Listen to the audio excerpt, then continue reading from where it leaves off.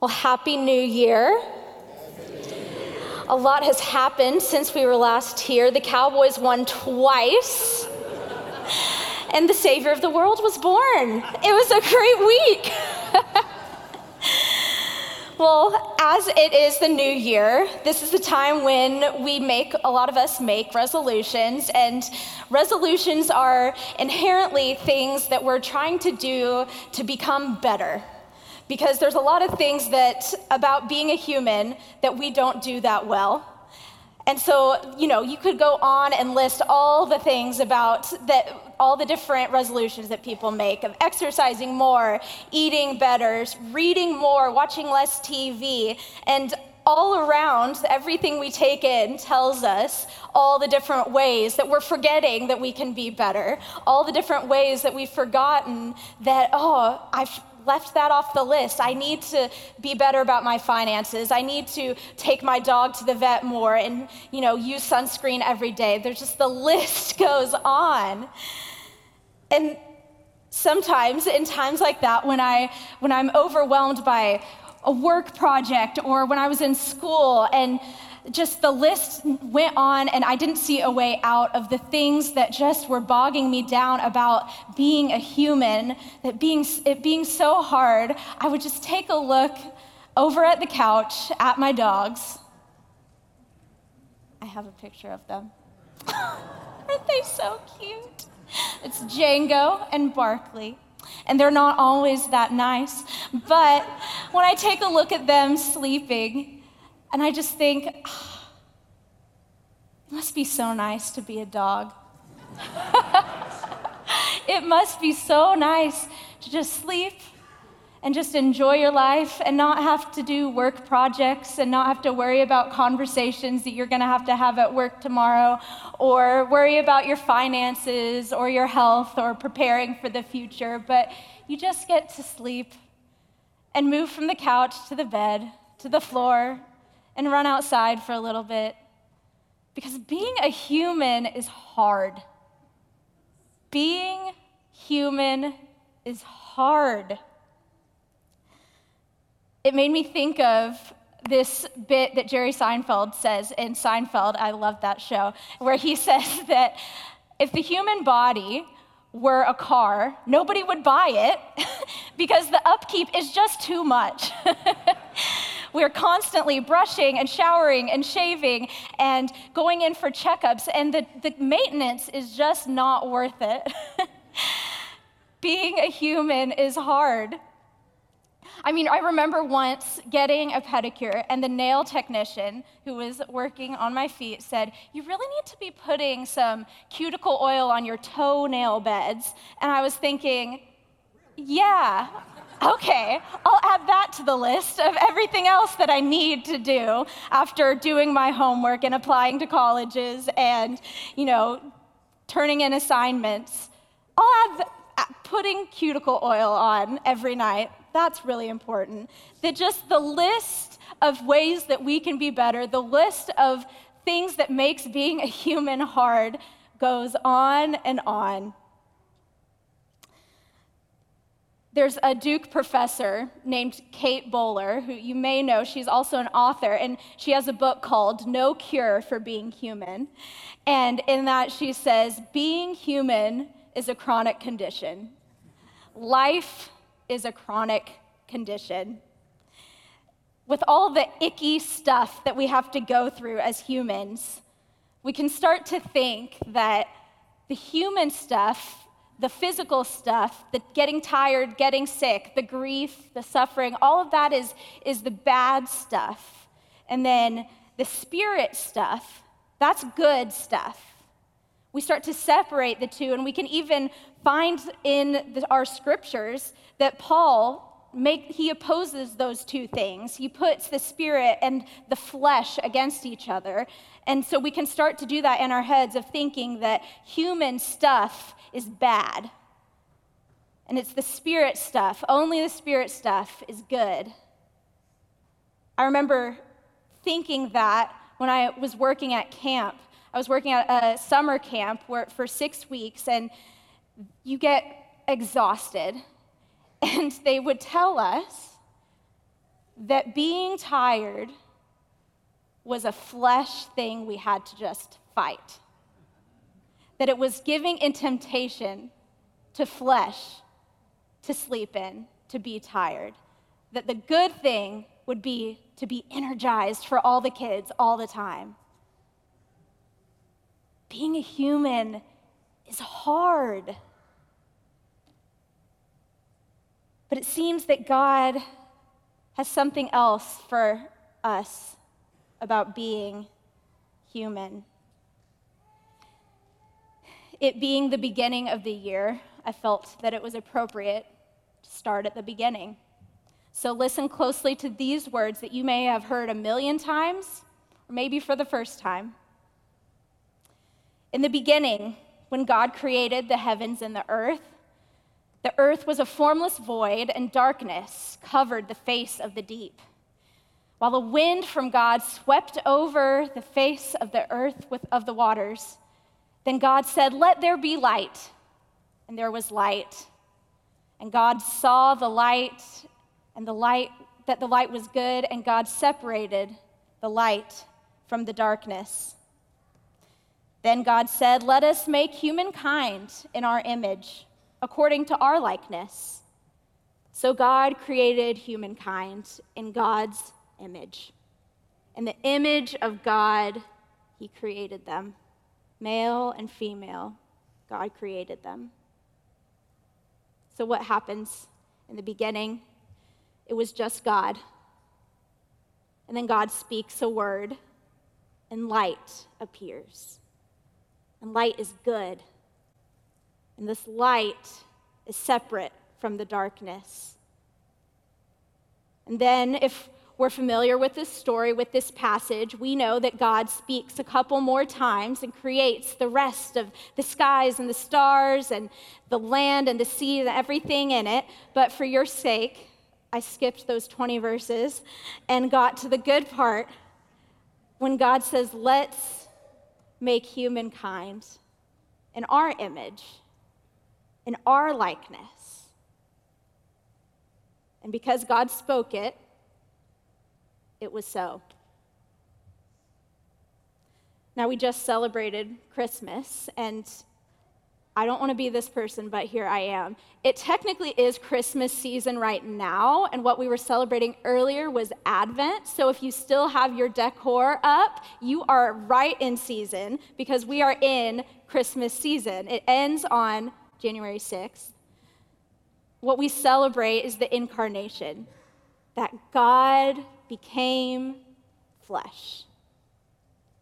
And the story that we're really familiar with of that, the story that we read those past few weeks, comes from Matthew and Luke, all about Mary and Joseph and the angels and the shepherds. But the Gospel of John also tells the story of the incarnation. John says, "In the beginning was the Word, and the Word was with God, and the Word was God. He was in the beginning with God. All things came into being through him, and without him not one thing came into being. And what has come into being in him was life, and the life was the light of all people. And the light shines in the darkness, and the darkness did not overcome it."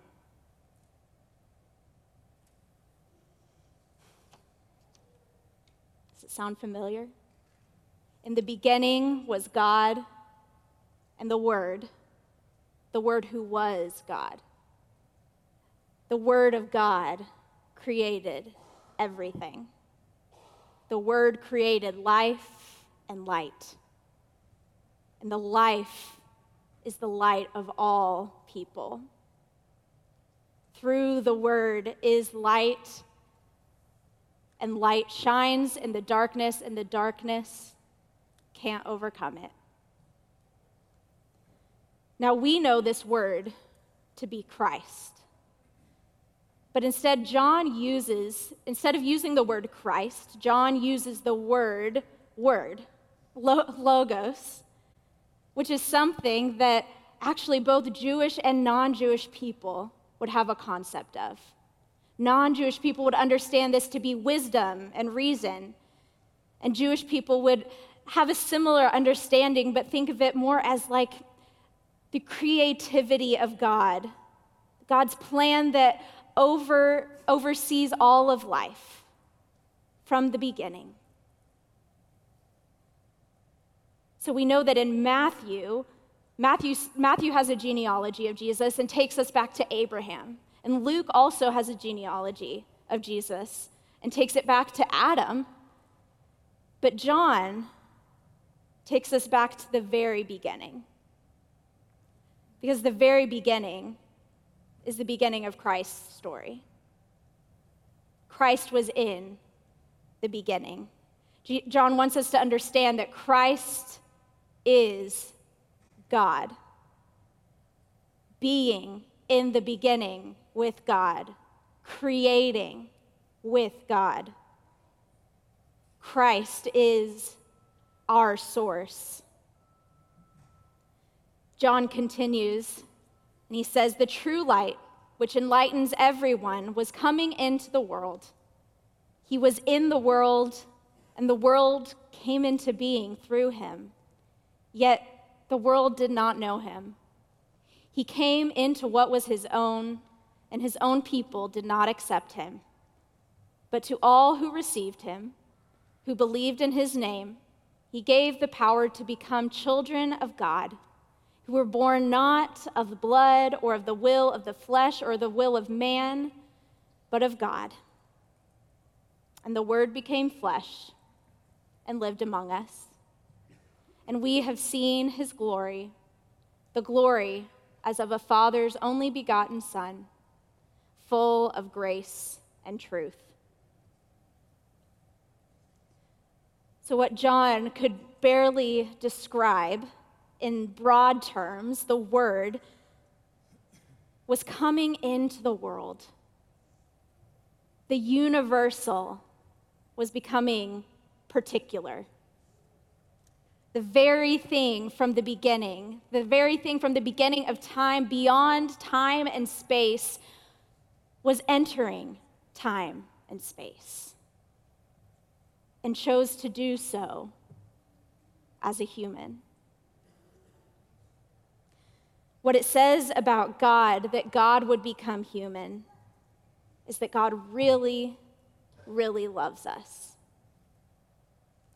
And what it says about us, that God would become human, is that being human is holy.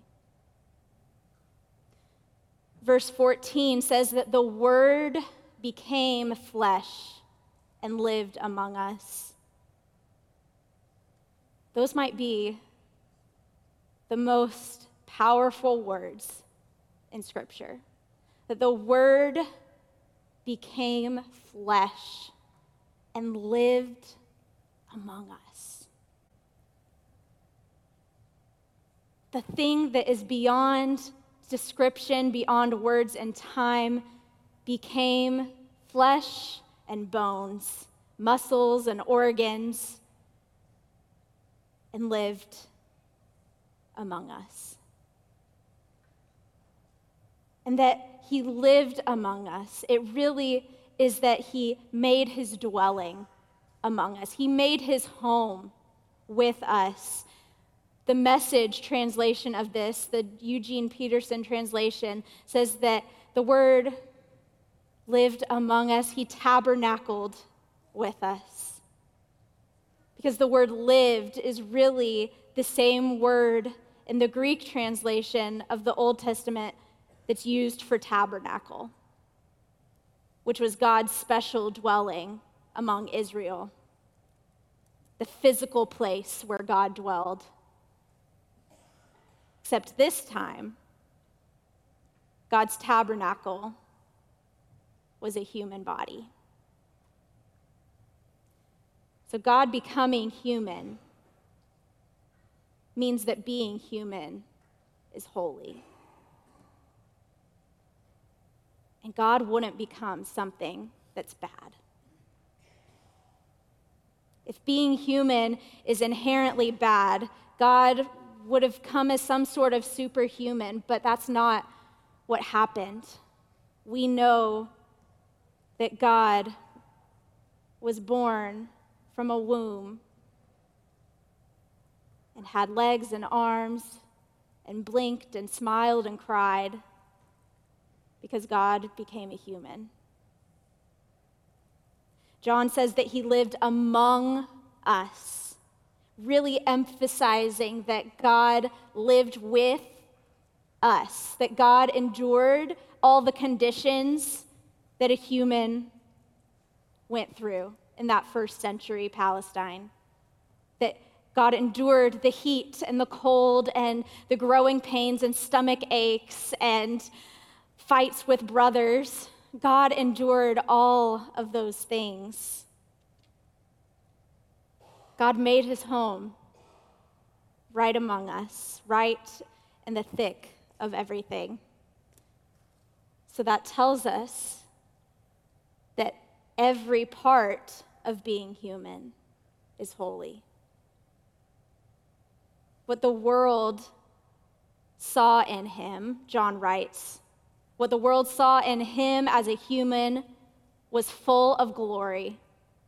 The fullness of the glory of God could only be seen in a human. The fullness of the glory of God is in the human body. Being human is holy. The Word who was in the beginning, who created all things, who became a human in Jesus, and every experience of a human being he experienced, every part in between his birth and death, he experienced. And even in doing that, and maybe because of doing that, of experiencing all those things, not everyone can believe it. Not everyone can believe that God would degrade God's self to become a human. Not everyone wants to believe that God would experience the frailties of being a human. But Jesus says and affirms his identity in John later on in chapter 8, verse 12. He says, "I am the light of the world. Whoever follows me will never walk in darkness, but will have the light of life." Jesus Christ, in the fullness of his humanity, is the light of the world. His light is life. Life is good. The fullness of this life that we experience of humans is light. That's the light of life that Jesus was talking about. To follow him is to affirm that the fullness of humanity, the fullness of life, is holy. That's the light that Jesus is talking about. That's the freedom that Jesus wants us to experience.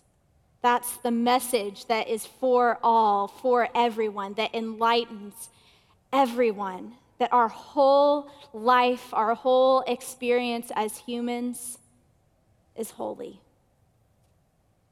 As messy and tiring and exhausting and sticky and sad and angry as it can be, it is all holy. I want to close with this blessing that Kate Bowler, who said that there is no cure for being human, she wrote this morning. "Blessed are we, thankful that we can live our human-sized lives in the glad company of the vulnerable and the broken, the imperfect made whole in the love of God through Jesus Christ." Let us pray. Loving God, we can sometimes feel like our humanity, our bodies, our life is just too hard, that these things are not meant for us to go through. But God, every part of it, you have said, is good and holy. You have shown us that through your Son, Jesus Christ. Help God to believe that, to believe in the wholeness and the holiness of life. That every part of it is good, every part of it is full of your glory, God. We lift this all up in your loving name. Amen.